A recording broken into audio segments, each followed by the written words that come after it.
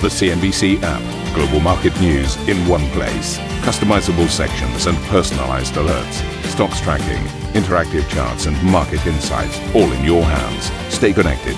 Stay informed. Download the CNBC app today. A very warm welcome, everybody. This is Squawk Box, and these are your headlines. The Federal Reserve hikes interest rates by 75 basis points for the third consecutive meeting, with the policy rate now at its highest since early 2008. FOMC members issue a hawkish outlook, and Chair Jerome Powell warns of more moves to come. I wish there were a painless way to do that. There isn't. So what we need to do is get rates up to the point where we're putting meaningful downward pressure on inflation. And that's what we're doing. US markets closed a volatile session sharply lower, while the two-year Treasury yield hit 4% for the first time since 2007. Now on the policy front, a great surprise for you? No, I'm only joking. The Bank of Japan, of course, bucking the trend, holding rates at record low levels. This despite further hawkishness forecast from a host of global central banks today. We will bring you interviews with the SNB chairman, Thomas Jordan, and the Norges Bank governor, first on CNBC. And President Biden leads international condemnation of Russia at the UN General Assembly after Vladimir Putin warns he could deploy Moscow's nuclear arsenal and issues the first military mobilization since the Second World War. Putin claims he had to act because Russia was threatened. But no one threatened Russia. And no one other than Russia sought conflict.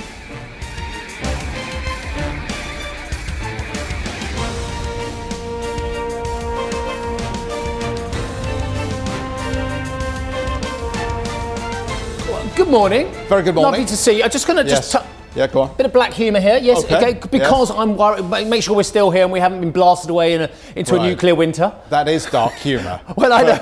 We're still here on a Thursday morning. Well, you've got to have a bit of humour, haven't you? I mean, there's so much. And I spent 24 hours, as I'm sure you did on the last day of your vacation, looking at these extraordinary global events and how, for the first time since, well, I think since the late 70s, early 80s, you and I have to dust off all those concerns we had at the height of the Cold War about being blasted away in a nuclear war. Yes, I mean, there is a little bit of sabre rattling going on, isn't there? And you were cheering me up this morning by telling me just how far out the blast zone would extend if we were hit with nuclear weapons over a certain part of Canary Wharf. This isn't the Daily Mail. This isn't This is the London Times has done a graphic of if a X-kiloton weapon were to be dropped onto London's Docklands, where exactly we are in just west of St Paul's Cathedral, where we would be in the blast zone. It was quite extraordinary, the comment you're getting from the London press now. Yes, but what can you do? I mean, all you can do really is try and park that thought and try and lighten up the day. Sing maybe one of those old comedy songs, "We'll all go together when we go, all suffused in an incandescent glow." But anyway, let's move off. This is exactly what the producers thought we would be doing at the top of the show. When they put us against the Fed wall. Let's talk about the Federal Reserve. Obviously, the big story for us this morning here, and we can't see it. Was so it many 5 angles. basis points? You want to move aside for the many viewers? angles. 75. So many angles for us to explore here. 75 and not 100, I guess, is worth just pointing out at this point. But let's just walk you through the read here. The Fed hiking interest rates then by 75 basis points, putting the key benchmark rate at 3 to 3.25%. That is the highest since early 2008. It is the third 3/4 of a percentage point move in a row, and may not be the last. The Fed's median forecast places the funds rate at 4.6% in 2023 and at 4.4% by the end of the year. Steve and I have got a couple of charts to walk you through here, so let me just wander over this side and give the director an opportunity. Is that Russian military formations? To give us the big picture. It's either that or it's the Star Wars game from the 1980s. So it's almost like the ones we had at the start of the war. This is the Ukrainian army, and this is the Russian army. But no, it's not, is it? It's a dot plot. No. This is the so-called dot plot. So if you're not familiar with the terminology, The dot plot represents the views or the projections of where interest rates are going to be by the Federal Reserve members. So as you look at each of these dots, they represent a call from one of the Fed members as to where they think interest rates are going to be over this time frame. And as you can see, they ultimately expect interest rates will begin to, this is the short end, will begin to fall as we move out to 2025. But in the interim, we still have interest rates, the key policy rate, up over 4%, somewhere between 4 and 5%, clustering here in 2023, almost up to 5%. And as you look at this, it looks rather benign, doesn't it? It's basically a bunch of dots on a chart that indicates projections from Fed members. But fortunately, in real terms, for real people, they've done a little bit of number crunching in-house here. And I just wanted to mention this before we move on to Steve, and he talks a bit about the inflation aspect of this story. According to WalletHub, the increases in interest rates that we've seen in the United States so far have increased the cost of servicing your credit card debt by $15.5 billion. Now that's as a result of the rate hikes so far this year. So that's what it's costing people in real terms. The headline interest rate now back at 18.1%. That is the highest since January of 1996. And the 75 basis point move we just had, according to WalletHub, adds an additional $5.3 billion to credit card costs, servicing of that debt. Wow. So there are real impacts here, despite people like Jeffrey Gundlach saying, well, people have got a lot of savings, the corporate world is doing really well, we can absorb this without necessarily getting a recession. In real terms, it is beginning to cost people a lot more money. And as you know, the mortgage rate now, 6%. Up at 6%. Yeah. We haven't been there for a very long time. There's a great chart from the St. Louis Fed. If you want to find the 30-year mortgage rate, there's a lot of charts around. But have a look at the St. Louis Fed website as well. Very interesting looking at how that's gone from a high 2 handle through 3 to 6% now as well. Can I back us up a little bit? I don't know if are we allowed to cross? Oh, God, you're not supposed to cross in rugby union, but we'll cross here. Because I think that the key point, and I'll just do a quick pivot. Camera facing, is this little bit here. Because do you remember, ladies, and this is why I think the markets are continuing to be a little bit in a funk about this as well, is because this was supposed to be there. It was supposed to be there because this is where we are now, pretty much. You kind of expected that, a little bit more hawkish than you expected. But this bit was supposed to be going down a bit because we were supposed to have the spring pivot in early 2023. And it's that going to there rather than there, which I think has upset the markets. But I'm getting ahead of myself as well. So I shall try and gracefully make my way over to inflation. Shall I do the inflation numbers over I think this is exactly how Michael, the producer today, envisaged this going today. By the way, thank you to the graphics team. Thank you to the graphics team for doing this brilliant chart as well, because it is brilliant as well. So this is the point. It's just a little bit longer than the markets wanted as well, than expected, because they've been getting used to the idea now that there is no pivot, and hence that bit over there. But the fact is now, the language from the Fed is about restrictive territory rather than neutral, and that's what the market doesn't like. And I'll just quote from the policy statement. The committee is committed, beautifully said by the J. Powell, the committee is committed to getting a meaningful, restrictive stance on policy and staying there until we feel confident that inflation is coming down. So that is why this year, 2023, is the key on the dot plot for the economy, for rates, and for inflation as well. So 2.8%, dramatically lower than the figure this year. But the Fed is saying not only are we going to get there, in terms of the interest rates, we're going to stay there, we're going to be restrictive until we see evidence of inflation coming down. And as you can see, relatively benign inflation actually called for 2023, 2024 and 2025. So the series of big rate hikes are expected to slow down the economy. Unemployment is estimated to rise to 4.4% by next year from its current 3.7%. figure. GDP growth is forecast to slump to 0.2% this year, and inflation is also seen coming down. So we've taken a look at the inflation level as well, but I did see a lot of sarcasm out there as well. So let me get this right, was one commentator on the Twitter sphere, which is the town hall, the town square of free speech. Someone once said that. Who was that who said that? I don't know. I think he was trying to buy the company at the time. Anyway, someone on Twitter sphere said, so let me get this right. The Fed is trying to have a recession in order to avoid a recession. And I thought it was funny, but not quite the point, is it? Because, of course, it's about inflation. You have to make it 3D. But I kind of understood what the commentator was saying. So, talk about what people are saying. Fed Chair Jerome Powell says there is no easy way to bring inflation under control. If we want to set ourselves up, really light the way to another period of a very strong labor market, we have got to get inflation behind us. I wish there were a painless way to do that. There isn't. So what we need to do is get rates up to the point where we're putting meaningful downward pressure on inflation, and that's what we're doing. And we certainly don't hope. We certainly haven't given up the idea that we can have a relatively modest increase in unemployment. Nonetheless, we need to complete this task. Well, as if by magic, the wall behind us has changed. So we're going to do like a Flanagan and Allen. We're just going to move across, I think, like this. Kind of. Now, 20% of the audience has You're no idea joking. what The average age of a about. Scorebox viewer is 66. Yeah, that's why I said 20% of the audience. Right, you go there, I'll go here. So here's the point. The markets didn't like it in the end. The markets kind of knew that what they were going to get on the interest rate front. I'd say Jeff was just saying potentially there was a very outside chance of 100 basis points. The Swedes went a bit big, didn't they, with their 100 basis points early week. But 75 is du jour at the moment, of the moment. So we did see rather large declines. And what is very interesting is look at that. Wafer thin differences between the Nasdaq, the growth stocks, and indeed the Dow. In fact, every sector was down under pressure as well. The most negative sector was consumer discretionary, but in the session previously it had been real estate as well.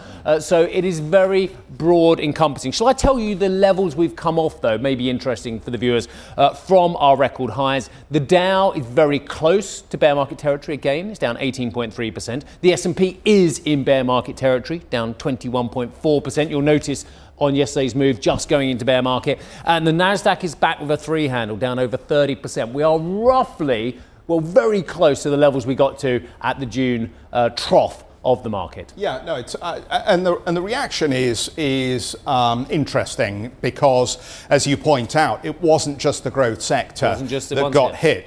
Everybody took a little bit of pain here, but 1.7% is sort of intraday trading range, isn't it? To a certain extent, this is not a mega sell-off on a surprise hit. This was okay. Yep. You're going to carry on tightening the thumb screws until we get the message. But the point is, this is front-loaded. Still on that dot plot that we were looking at earlier, that's out to 2023, and then the numbers start to come down. So the market is still trying to convince itself that there is an opportunity for a pivot. Absolutely. What can I do to say this is why I'm buying the market? Is it rates coming down anytime soon? Well, no, because the market is a forward-looking indicator. There's no doubt about it. They are trying to look beyond the rate hikes. But the problem is when they look over the horizon of those rate hikes towards the end of 2023, they're being told there is going to be a mild recession. That was the other part of the statement as well, that new median growth in 2022 is more negative than compared with June. Negative 0.2 rather than positive 1.7. Now, it's also lower for 2023, although not calling recessionary levels as well. But the point here is they're looking over the horizon of the rate hikes, looking over the horizon of the inflation, saying, well, what have we got?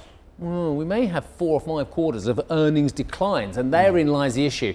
If I can't have earnings support, then why am I saying that will get valuation support? Because a PE is about price and earnings. And it's all about expectations, which is why it's good to have a look at the treasuries, because if the equity markets tell us one thing, it's about how people are trying to forward discount expected changes in cash flow and earnings. The treasuries curve, though, is telling you how the market is trying to understand what the Federal Reserve is actually doing and how interest rates are going to adjust accordingly.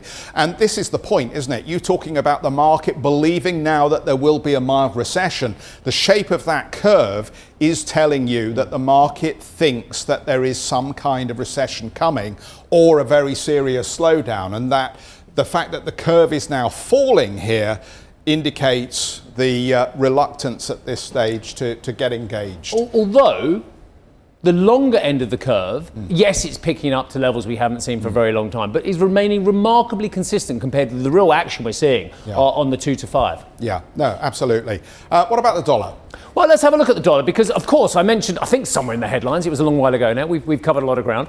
The yen, look at this. The Japanese do not have an inflationary problem according to the BOJ.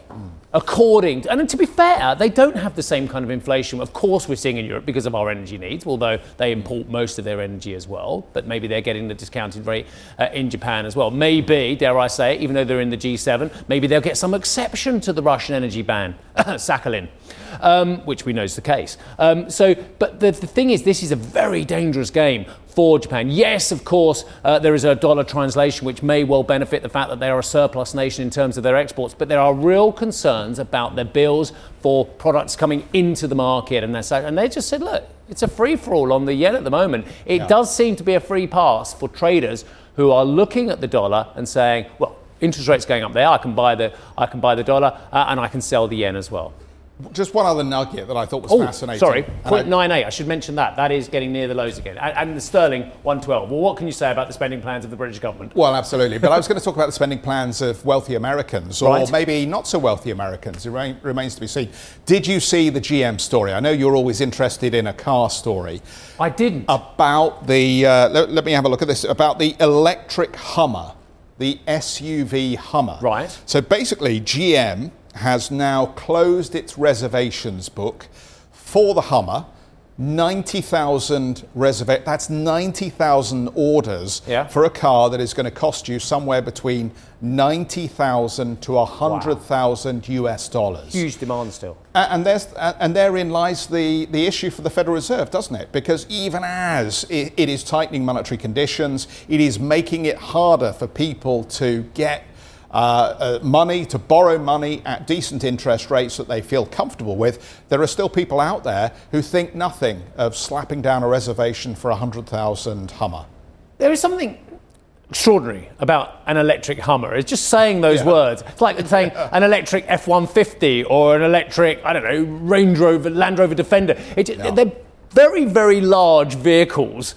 Yes. With very, very heavy vehicles, which is quite a strain on an electric battery, one would assume. It's not, I would wonder, and I don't know the answer, but I wonder how many miles you'll get on a charge for an electric Hummer. I mean, just the Hummer anyway, outside of a military use, was there any reason for the Hummer to exist in the first place? A dear friend of ours, a diminutive lady who used to be a brilliant reporter on this channel for many, many decades. Yes. Well, she has one in the Middle East, or had one. Oh. Yeah. Oh, do you remember it now? Incredible. Well, maybe at $10 a gallon or whatever it was in the Middle East to fill it. You can afford it. For more on the Fed's bumper move and what to expect in months to come, you can go to CNBC.com. Obviously, we've got a full write-up of the story there. And still to come on the programme, our Italian election roadshow heads on to Ancona to look at the rise of the Italian right. Well, it's not what the producers expected, but I've been told it's a very, very good podcast today. Yes, so for more on the Fed's third straight rate hike of 75 basis points, check out the beautifully crafted by Mike and Katie and the team, the Squawk Box podcast.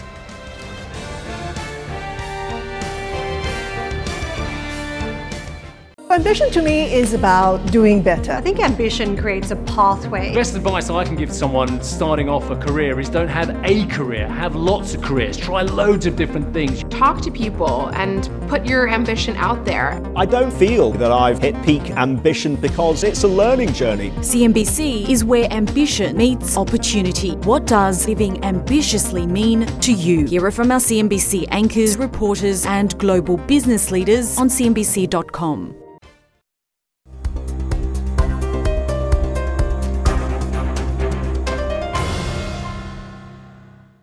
You've missed some great travelling from Jumana. She's been in Gert's van, our satellite trunk, and she's been down to Sicily. Lovely. Was it a gas plant, though? Something like that, yeah. Okay. She's been wearing all kinds of hard hats. It's quite extraordinary. She's been up to Milan with some extraordinary artwork behind her, that's all I can say, for the financial story. She's now went to Emma Machagaye's smelting plant. was quite extraordinary. That was in Mantua, which is called the Sleeping Beauty, overlooked by tourists. And now, it sounds like she's in Ancona. Did you get any gelato? From a steel factory? I don't know, just anywhere on this trip. It sounds like an awful lot of She did have a very interesting restaurant experience, which I saw on Twitter. I can come to that later. Okay. So today, our Italian election roadshow is in Ancona, where Germana is taking a look at the rise of the Italian right. Now, Italy heads to the polls in 3 days with far-right Brothers of Italy leader Giorgia Meloni tipped to become the country's first female minister as the leader of a right-wing coalition. It's a huge change for a party which took only 4% of the vote in the 2018 election. So I think I'm reading everything she's going to be saying, but I'll carry on anyway. Some pollsters have predicted as many as 1 in 4 votes could go to Fratelli d'Italia on Sunday. Well, Germana joins us. And Germana, before you get to the serious business of politics, so let me get this right. You went into a restaurant, it was empty, this is last night, and you said, can I have a table? And they said, have you got a booking? Yes. And you said, no. And they said, well, you can't have a table without a booking. So you went to the Italian waiter and said, can I have a booking? And they said, yes. And then you said, right, I'll have a table then. That's exactly how it went, yeah? That's exactly how it went. And then I said, grazie. I love Italy. I love Italy. It is absolutely bonkers though, isn't it? Very efficient. Right, let's get to the serious business. Fratelli d'Italia. That was one of my most popular tweets ever. So maybe I need to post more stuff like that on Twitter. Okay, so we are here actually in Ancona, which is the capital of the Marche region. And the reason we came here, Steve and Jeff, is because it is such an important region for Fratelli d'Italia. In 2020, they famously flipped it from 25 years of PD governing to Fratelli d'Italia, and is one of 2 regions actually in the entire country that they have been governing over the last couple of years. So has perceived from the outside community as sort of a template of what could be expected at a national level. Now, as you were saying in the readout to me, this is a party that hasn't existed for a very long time. We can go back into its history and historical roots perhaps another time, but they actually were technically founded in 2012. And in 2018 received less than 5% of the popular vote. Today we're looking at something like 25 percentage points, and certainly over the last couple of weeks since the blackout period there's been even more momentum in their favor. Some people are saying they could even end up with as high as 30 percentage points. Now, these populist parties are not a strange phenomenon in Italy. We've seen it with the likes of Five Star Movement, their rise, and you could say almost fall heading into these elections, with Lega as well, very popular at the last elections. Also, their popularity is falling, actually, due to the rise of Meloni herself. But one of the issues that investors have with the party, in addition to some of the platform positions that they're putting forward, is their simple lack of governing experience. As I mentioned at the beginning, they've literally only ever governed 2 regions in all of the country. So I had the chance to meet with one of the Fratelli d'Italia founders yesterday. He's a longtime standing member of the party and its predecessor party as well. And one of the questions I put to him was whether this party is actually ready to govern at a national level. Nelle Marche noi siamo stati particolarmente forti. We are particularly strong in Le Marche. 10 years ago, we had 2% of the vote, and yet 2 years ago in 2020, after just 8 years, we secured 18 and then 66% of the vote, far ahead of the party's national average, which hovered around 10 or 11%. Le Marche became a model for the party, and as regional secretary for 8 years, I was responsible as we went into each territory seeking out all local authorities, council members and mayors, the foundations of the party, which was a strategy that paid off. This phenomenon spread to the rest of Italy. At this moment, we're likely to be the largest party in the country, which can only be confirmed by the vote on Sunday, not any polls. Why do I think Fratelli d'Italia will make it? Because our leadership is one of substance. Giorgia Meloni is prepared both culturally and politically. Hardly a surprise there, but he does think that they are ready to govern at a national level because, in his words, they have been so successful governing regionally with all the changes that they have instilled. But just taking a step back, Fratelli d'Italia on a lot of social issues leans very right. They have a very hard stance on immigration, on women's rights, on LGBTQ rights as well. But economically, their platform is actually the platform of the centre-right coalition. It is not a Fratelli d'Italia platform. And I think that is a key factor here as well, because it's going to be somewhat diluted by other platform agendas driven by the other parties too. And here it's similar template to what we see in other countries. They're running on a platform of excess spending, dealing with the energy crisis, potential implementation of a flat tax, but also regressive tax cuts as well. But one of the other issues that comes up in the context of these discussions is how Fratelli d'Italia could potentially approach their relationship to Europe. Now, in the past, the leader, Giorgia Meloni, has sounded quite Eurosceptic. She's toned that down in the last couple of months and has talked about not wanting to increase debt levels, potential appointment of an ECB board member, Mr. Panetta, as finance minister, yet to be confirmed, but there are reports that she's looking to go in that direction. And then finally, there's this question of how Fratelli d'Italia would approach Europe with respect to those European recovery funds. Remember, these were instituted around the time of the pandemic. Italy are set to be the biggest recipient, almost as much as 200 billion euros over the course of the next 5 years. They have talked about wanting to try to rejig some of the arrangements with the disbursements and with the milestones. So I also had an opportunity to sit down with another lawmaker from Fratelli d'Italia. This one is a European lawmaker, Raffaele Fitto, and I asked him specifically what about these recovery funds they actually want to change. Il Piano Nazionale di Ripresa e Resilienza è uno strumento molto importante. The recovery funds and the plan Italy has set up are very important for the future of our country. The only issue Giorgia Meloni has raised is that the plan was approved before the war in Ukraine to address the economic issues brought by the pandemic. After the war has broken out, data shows that the tool must be adapted to new issues. We are not putting the recovery funds into question, we're asking to answer to new issues arisen after the funds have been negotiated. For instance, regarding the rising cost of raw materials, the recovery funds allocate 120 billion euros aimed at public infrastructure. With the surge in raw material costs, there's a risk that these investments will not be impactful. So, we want to adapt the recovery plan to new scenarios arising after the war broke out, to be able to adapt to the spike in energy costs. Would you be looking to renegotiate the terms of the recovery funds at the EU level? We have made a proposition that is allowed in EU laws, according to Article 21. We want to modify the package in tandem with the EU to make sure to best spend these resources in this new scenario. The Portuguese government, led by the Socialist Party, has already mentioned they will adapt requirements to access the funds. In Belgium, as well, they are debating on whether the funds requirements should be amended and adapted. Many Italian entrepreneurs are asking to adjust the criteria to access the fund to the new challenges they are facing. We do not want to politicise the package. We want to use the EU rules to make sure we're using those funds in the best possible way.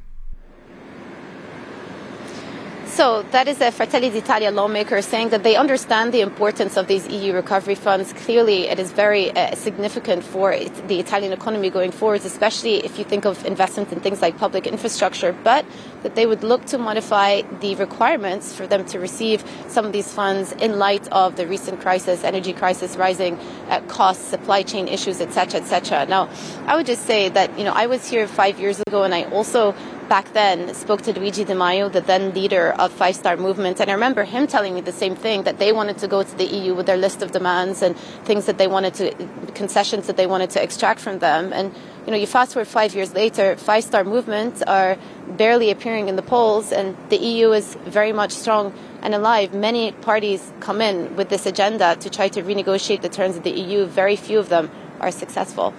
Thank you for listening to Squawk Box Europe Express. For more market-moving news, you can head to cnbc.com. Or join us again on the show with Jeff Cutmore, Steve Sedgwick and Karen Cho, weekdays on CNBC.